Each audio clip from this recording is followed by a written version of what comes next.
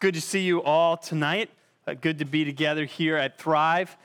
This last week on my day off, it was still hot outside, and I was starting to think, it's probably going to start changing here in the near future, getting a little cooler. So I looked at my daughter and I said, let's go to the pool. Let's take advantage of the hot weather, and let's walk on down to the neighborhood pool maybe one more time as summer is about to turn into fall. And as I was there with my daughter with her floaties on, I was watching another mom there teaching her son some of the basics of swimming and getting him to practice some of the things that he had recently learned in swim lessons. And kids and swim lessons, that's where some of you have recently been. Maybe that's where some of you are right now with your kids, or it's where you're going to be soon with your kids. And you think about what it is they learn there in their first swim lessons, and you want to start by teaching the kid enough to survive. If the kid found itself in a pool of water, that could be a potentially life-threatening situation. So the most important thing is, do they know how to survive if they end up in water?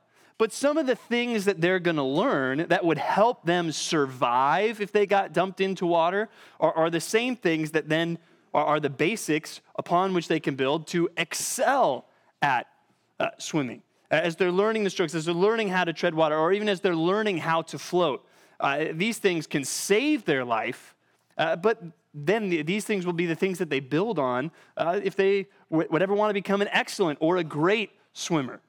As we think about what we learned this last weekend, as we looked at the parable of the tax collector and the Pharisee, we see something that in the Christian life is necessary to survive.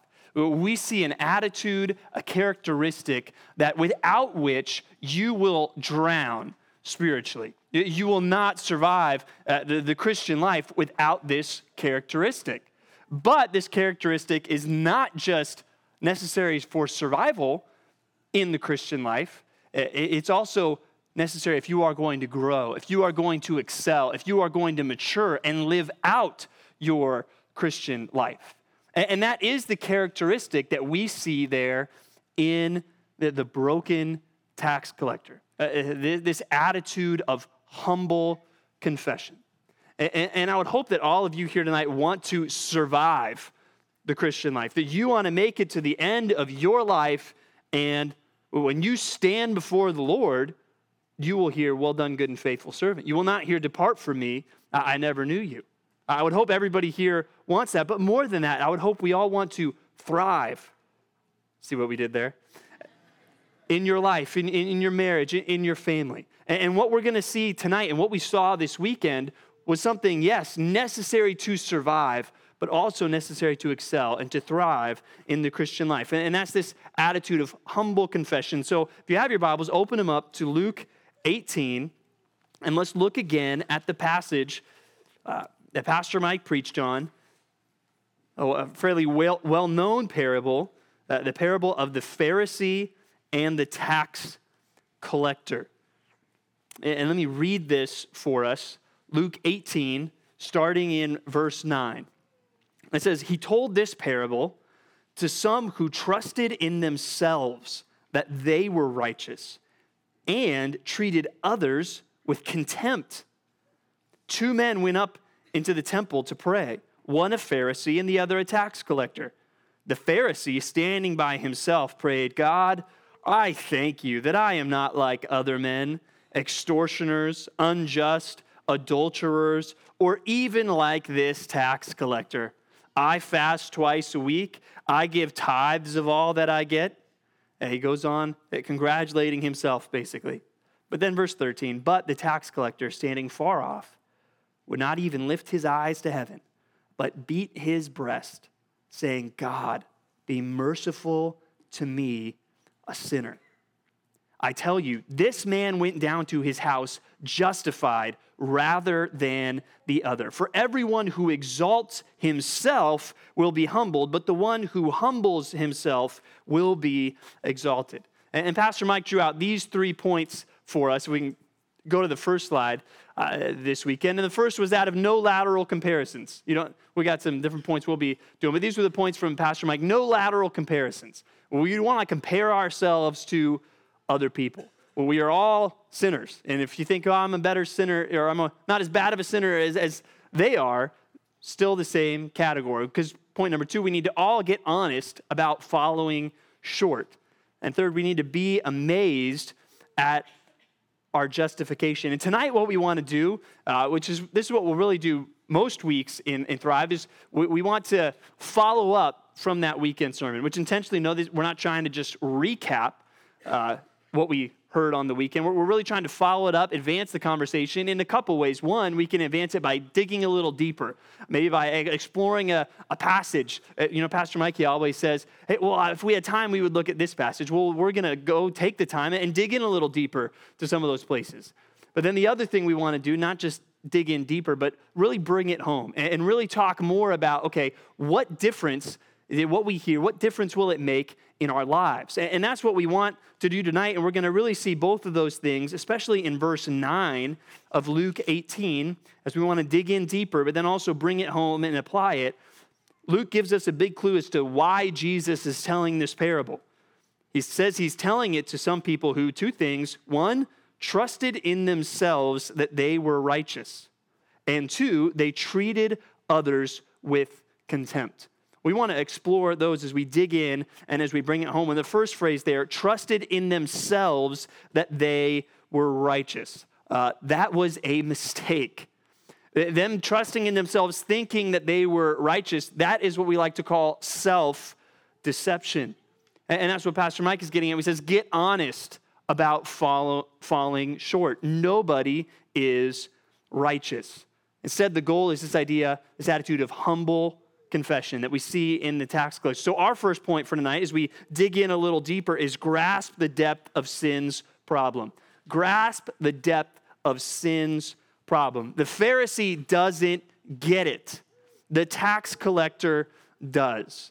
And to help us get it and to help us grasp the depth of it, we want to take Pastor Mike up on a passage that he challenged us to look at least in the 9 o'clock service. He said, we don't have time, but you need to this week go look at Romans chapter 3, which hopefully if you did the homework, if you did the questions on the back of the worksheet, you looked some at Romans chapter 3. But we're going to even do better than that. We're going to look at Romans chapter 1 through chapter 3. So if you have your Bibles, turn in them to Romans chapter 1. Because what we see, there's a really climactic moment there in chapter 3, and I want us to see the full setup before Paul really goes in for the knockout punch. We want to look at that together. And as you're turning, just kind of a survey for my own benefit, how many of you tonight have an actual hard copy physical Bible that you're turning? And raise your hands. How many of you, when I say turn to a passage, you're going there on a device of some kind? All right, so more than that. Interesting. Good to know. That was for free. No points being made there. Just honest curiosity. But if you're there in Romans chapter 1, go to verse 16. See, now I know you can't just all look at it. Some of you have to scroll there, so I'm giving you some time. Verse 16. And let's look at this section that really starts to launch into the main theme of the book of Romans. It says, "For I am not ashamed of the gospel. For it is the power of God for salvation to everyone who believes, to the Jew first and also to the Greek.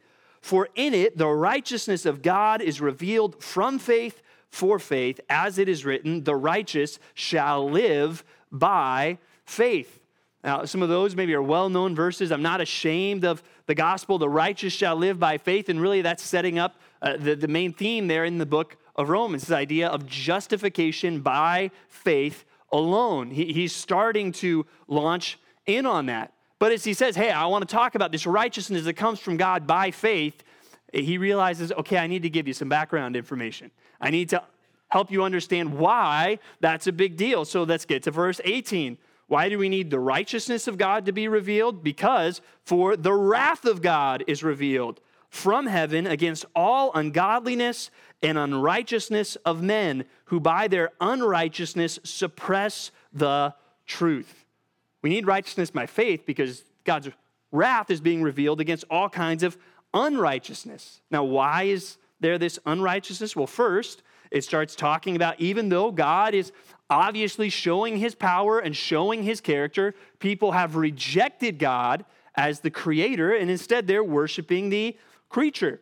That is what they are doing, and that's gross sin. Rejecting God to worship him as the creator and trading that to worship the creature, that's idolatry. But more than that, starting in verse 24, God gave them up into the lusts of their hearts to impurity, to the dishonoring of their bodies. That they've given up on sexual morality, getting into all kinds of sexual immorality, even perverting into, talks about homosexuality here. That's what society is doing. And beyond that, they're giving themselves up to all kinds of evil. In verse 28, and since they did not see fit to acknowledge God, God gave them up to a debased mind to do what ought not to be done. They were filled with all manner of unrighteousness, evil, covetousness, malice. They are full of envy, murder, strife, deceit, maliciousness. They are gossips, slanderers, haters of God, insolent, haughty, boastful, inventors of evil, disobedient to parents, foolish, faithless, heartless, ruthless. Though they know God's righteousness decree that those who practice such things deserve to die, they not only do them, but give approval to those who practice them. Saying they've rejected the Creator, they've rejected sexual morality of any kind, and they've just dove into all kinds of sin and wickedness, this long list that they just read through. Now, we're sitting here in church, and so we've got some kind of sampling here of people in society that would probably, people would point and say, well, we're the religious ones in here. And it's easy to look out there in the world and see rejected God as creator, yup. Rejected sexual immorality, yup. All this other sin, yup. Yeah, it's easy to see that out there. And Paul, he's writing also to religious people in this letter. And he's probably getting the same response. People looking out there and saying, you're right, Paul. Preach. Testify now. Talk about all those things that are messed up in the world. And that's where Paul kind of says, not so fast. And look at where he goes in chapter 2. Chapter 1, he speaks strongly about all the wickedness that's going on out in the pagan world. But chapter 2, he starts pointing the finger at the religious of society. Look at verse 1. Hey, the world is so messed up, therefore you have no excuse, O man, every one of you who judges. For in passing judgment on another, you condemn yourself, because you, the judge, practice the very same things. He's saying, oh, you want to condemn the world? Really? You're not caught up in any of this? You want to say, man, the world, they've rejected God as creator, and they're focusing on the creature and other things. Really? You've never got caught up in materialism? You've never started to live like maybe this life really is all that there is? You've never really started to care about other things more than you've cared about God? Oh, the world, it's just so sexually perverted and all this. Really, you've never given into that temptation? Oh, even in our society, you look at the passing of a guy like Hugh Hefner and say, oh, that's so messed up, and he did so much that was sexually perverted, where really none of us have been tempted by sexual immorality. Everyone here, I've never, ever looked at anything impure in my life. Really, that's what all the religious people would be prepared to say? Or whether it might not be as open, it might not be as public. There's a lot of ways that the Christians or the religious people, they're still tempted and they're still giving into the same sins that they would condemn the world for, even just the world does it in a more open and brazen fashion. And that's where Pastor Mike in point number 1 is saying, no lateral comparisons. You might look out at the world and say, man, look at all that stuff they're doing. Look in the mirror. There's not envy in your own heart. There's not jealousy or anger in your own heart. There's not lust in your own heart. Really? Those are things that you've never given into or acted out on. And basically, the problem with a lot of it is hypocrisy. People singing, I'm so much better, when really that's self-deception. Just like the Pharisee, you think, I'm righteous, when the truth is you are not.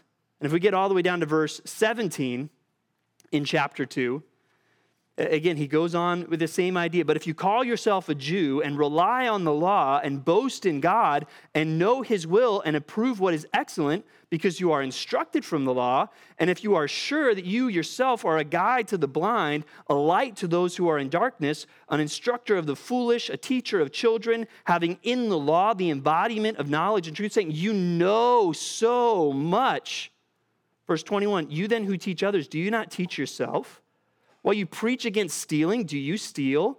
While you say that one must not commit adultery, do you commit adultery?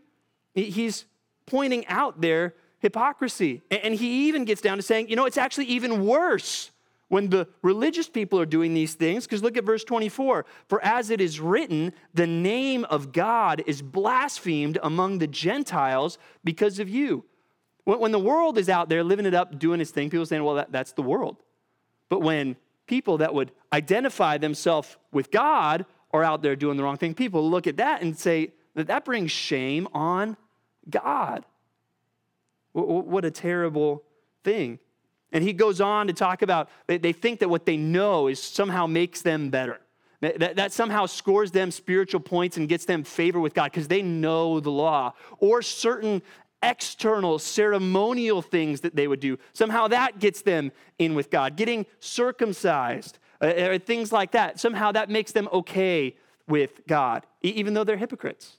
Even though they're giving into the same things that the world has done. And those ideas carry right over into the year 2017. That you could look at chapter 1 and say, man, the world out there is so messed up. But there are also so many people that think, well, because I know certain things, because I know the Bible, or because I do certain external things, like I go to church and I give and I do some of these nice things, that somehow makes me better. And Jesus is saying, no. And Paul right here is saying, no. And that gets us to the punchline there in chapter 3, verse 9, or what begins kind of the crescendo, the climax of this part of the book. What then? Are Jews any better off? No, not at all. Whether the religious or the pagans, for we have agreed that all, both Jews and Greeks, are under sin. And he goes on to read the verses that hopefully you read as you did the homework. None is righteous, no, not one.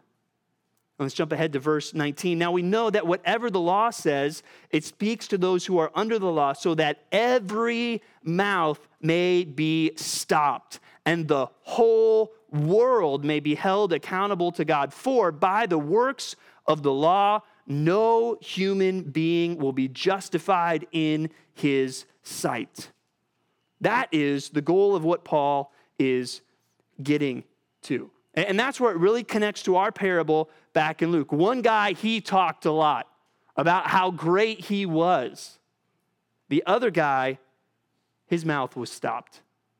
All he could do was cry out for mercy. And that's where Romans is trying to get us, so that every mouth would be stopped. And whether you're out there living this pagan, crazy lifestyle, or whether you're hiding under the guise of religion or church, but really you're doing the same things, that we would all be stopped to where we can all say is, God, be merciful to me, a sinner. That's where God wants to take us. That's where God needs to get us, and that's where it gets to probably the famous verse that you've heard there in Romans chapter 3, verse 23, for all have sinned and fall short of the glory of God. One of your kids is in Cubbies. That was the first verse they learned this year. All have sinned. And that includes you. And that includes me. And that should lead all of us to say, God, be merciful to me, a sinner. And again, even Pastor Mike emphasizing that Greek word, not just, hey, God, be nice to me, please. No, God, remove the sentence that I deserve. That's where we all need to be.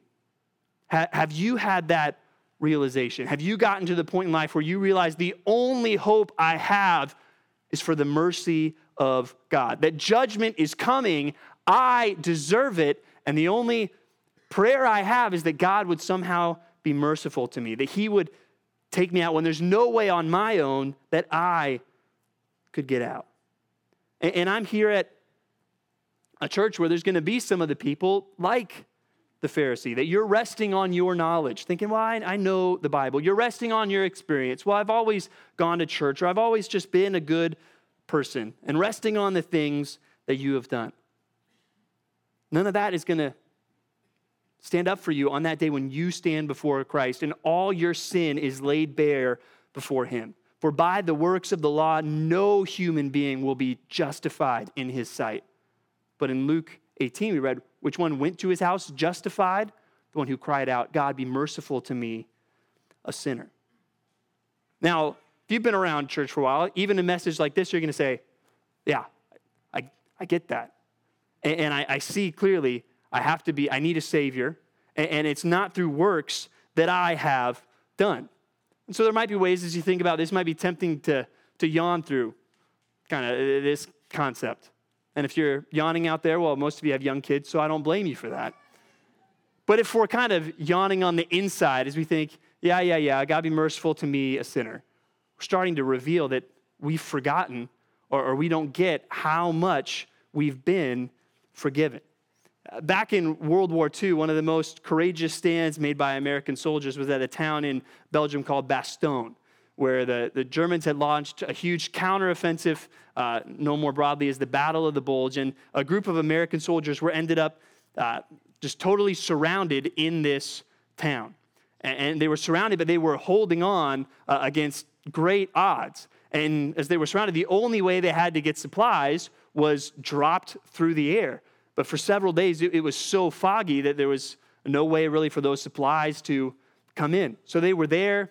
They had very little supplies, but they held on. And they kept on fighting and held on long enough until General Patton could break through and really rescue them and rescue the town. But that whole idea of being rescued, the soldiers that were fighting there, they always got a little annoyed at that.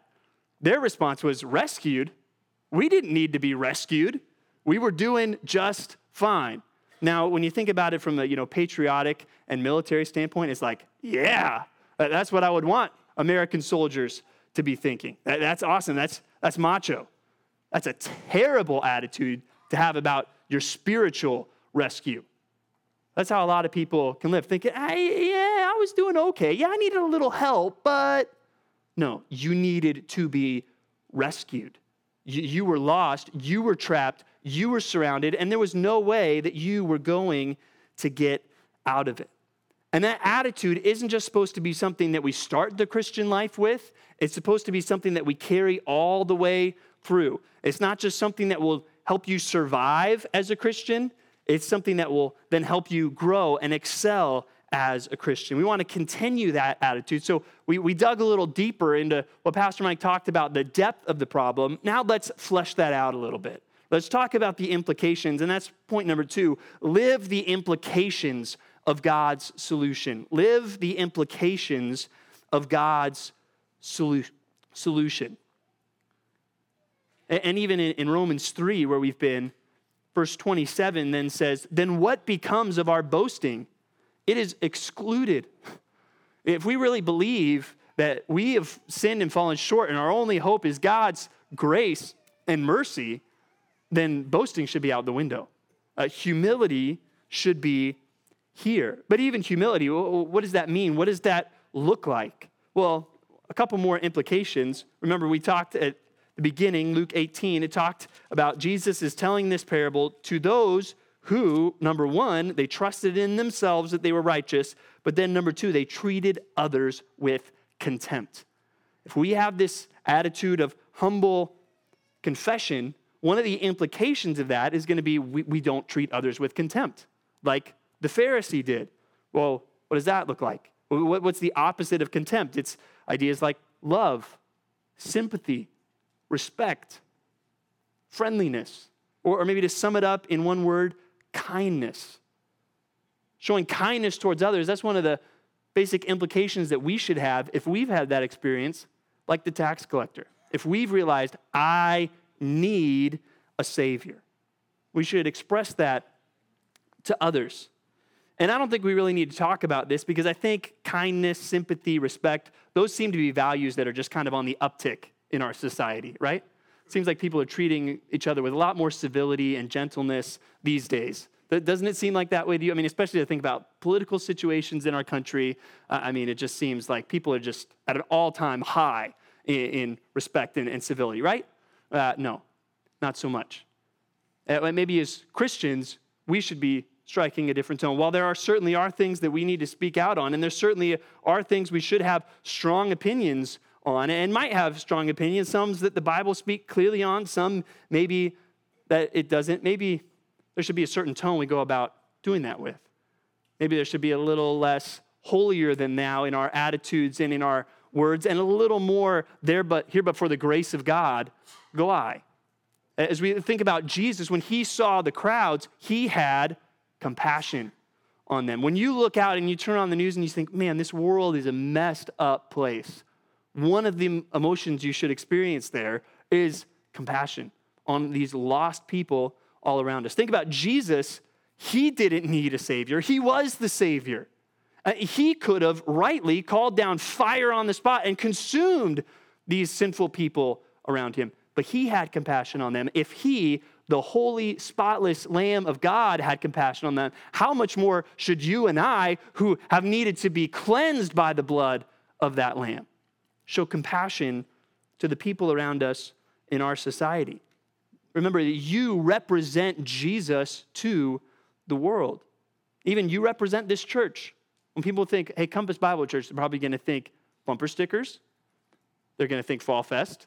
And then they're going to think people. They're going to think, oh, I know this person. And they go to that church. What impression are they going to get from you? One of kindness, love, respect towards them? And certainly this can be a little tricky in our society where some people equate conviction with contempt, where if you stand for anything, they're going to be offended by that these days. And there's nothing you can do about that. But ultimately, we're not going to have to answer to the world. We're going to have to answer to God. And are you going to be able to stand before God someday and say, my attitude towards others, the kindness and the compassion I had for them was a proper reflection of what you would want me to show? But let's bring it in a little bit closer, even from just thinking about our society, our community. Let's bring it right into your home, your marriage. Is kindness something that dominates your marriage? Or is it easy for you to treat your spouse with contempt? Even as we think about marriage, isn't it so easy how we can start to sound like that Pharisee? Dear God, thanks that I'm not like all those lame husbands out there that I see on TV, or that one guy that's always struggling in accountability and Thrive. Thanks that I'm doing better than them. And God, could you help my spouse right now? Because they're struggling. I mean, I am crushing it, but they could use a little help right now. Now, hopefully we don't ever get that blatant, but do you ever get that sense in your prayers where you start to, as you're thinking about, hey, God, I'm doing the right thing, but I don't know about my spouse. I don't know about other people. Where in our own prayers, we need to remember, hey, God, be merciful to me, a sinner. And even now, as I'm moving forward in my marriage, hopefully I've grown. I'm not the tax collector that I used to be, but God, I still have this attitude of humble confession as I move forward in life. And I want to live out verses like Ephesians 4:29, be kind to one another, tender-hearted, forgiving one another as God in Christ forgave you. God, I want to live that out to my society, to my community, and in my home. I want to show others the kindness and the forgiveness that you have shown to me. We want to have this attitude of humble confession, which even if you think about the Gospel of Matthew and the section there called the Beatitudes, at the start of the Sermon on the Mount, the very first one, Jesus says, blessed are the poor in spirit, for theirs is the kingdom of heaven. Poor in spirit, what does that mean? Like the classic example, the best example I could think of what does it look like to be poor in spirit? It's that tax collector. God, be merciful to me, a sinner. Somebody that realizes I've got nothing if I don't have Christ, if I don't have his forgiveness, if I don't have his power at work in me, I've got nothing. But notice, what does he say that the poor in spirit are? They are blessed. Or if you did the questions on the back of the worksheet, what does it say in Psalm 32, verse 1? How blessed is the man whose transgression is forgiven. One implication of God's solution of forgiveness for us sinful people is kindness. Another one is true joy and happiness in life. I mean, we don't really get the end of the story. It's just a parable there of the tax collector. But imagine the tax collector leaving the temple and running into Jesus. And this man who had this sense of the weight of his sin, what if he had an encounter with Jesus where Jesus says, you know what? God's heard your prayer. I'm the Messiah. All those sins are forgiven. Wow, what would the tax collector have thought then? Can you imagine the relief? Can you imagine the weight lifted off of his soldiers? The idea that, whoa, this is almost too good to be true. How could God be so merciful to a sinner like me?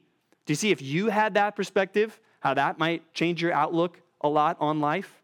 And certainly, life is not easy. We have emotional struggles, relational struggles, financial struggles, physical struggles. There's a lot of hard things in life. And marriage is certainly an amazing gift of God, but that's not always easy. And parenting, well, it's never easy. And we're in the middle of all of these things. But in the midst even of the chaos of life, there should be a baseline of joy that nobody can take away from us. Because we realize, man, I am a sinner who needs to be saved, but you know what? God's done it. And now nobody can take that away from me. Our sins have been forgiven. We've been justified. And lots of times the reason we're lacking joy in our lives is because we're starting to forget that perspective. We're starting to forget this attitude of humble confession that I am a sinner. My only hope is Jesus Christ, and he's come through. And he died on the cross for my sins, and he rose again so that I could have new and eternal life. If I remember that, that's going to have a direct impact on my joy. Now, one exciting thing about this last weekend as we think about Pastor Mike's sermon and also just baptisms, seeing people getting up there, giving their testimonies, we had a lot of people at church this weekend. The most people we've had here on the weekend in a long time. And it's easy to look at that and be like, that's awesome. Well, what a great weekend for, people that aren't normally at our church to be here, to see all these baptisms and to hear this message. Man, how great for them. They need to hear this, and that's really true. But you know what's also true? We need to hear this. We need to remember this parable of the Pharisee and the tax collector. We need to remember that our only hope is a Savior. We need to understand the depth of our sin and then live out the implications of what it means that we have been justified and forgiven. And we want to talk more about those implications even as we break into our small groups. Let me pray before we break up tonight. God, we praise you that there is forgiveness, there is grace in Jesus Christ. That, God, our problem, that there's nothing on our end that could possibly solve it. There's no good that we could do to overcome our sin, God. We were helpless, we were lost, but you came through. God, may we always be amazed at what you've done for us. God, may we truly be amazed at justification. God, the fact that you could wipe out all of our sins, that's even possible, and that you've done that at great expense to yourself through the sacrifice of Jesus Christ for us. God, may that always be near to our thoughts, near to our hearts, God, and may that really transform the way we live. May it fill our lives with humility and kindness and joy, we pray. And bless our conversations now as we talk more about this in our small groups. In Jesus' name, amen. All right, let's divide.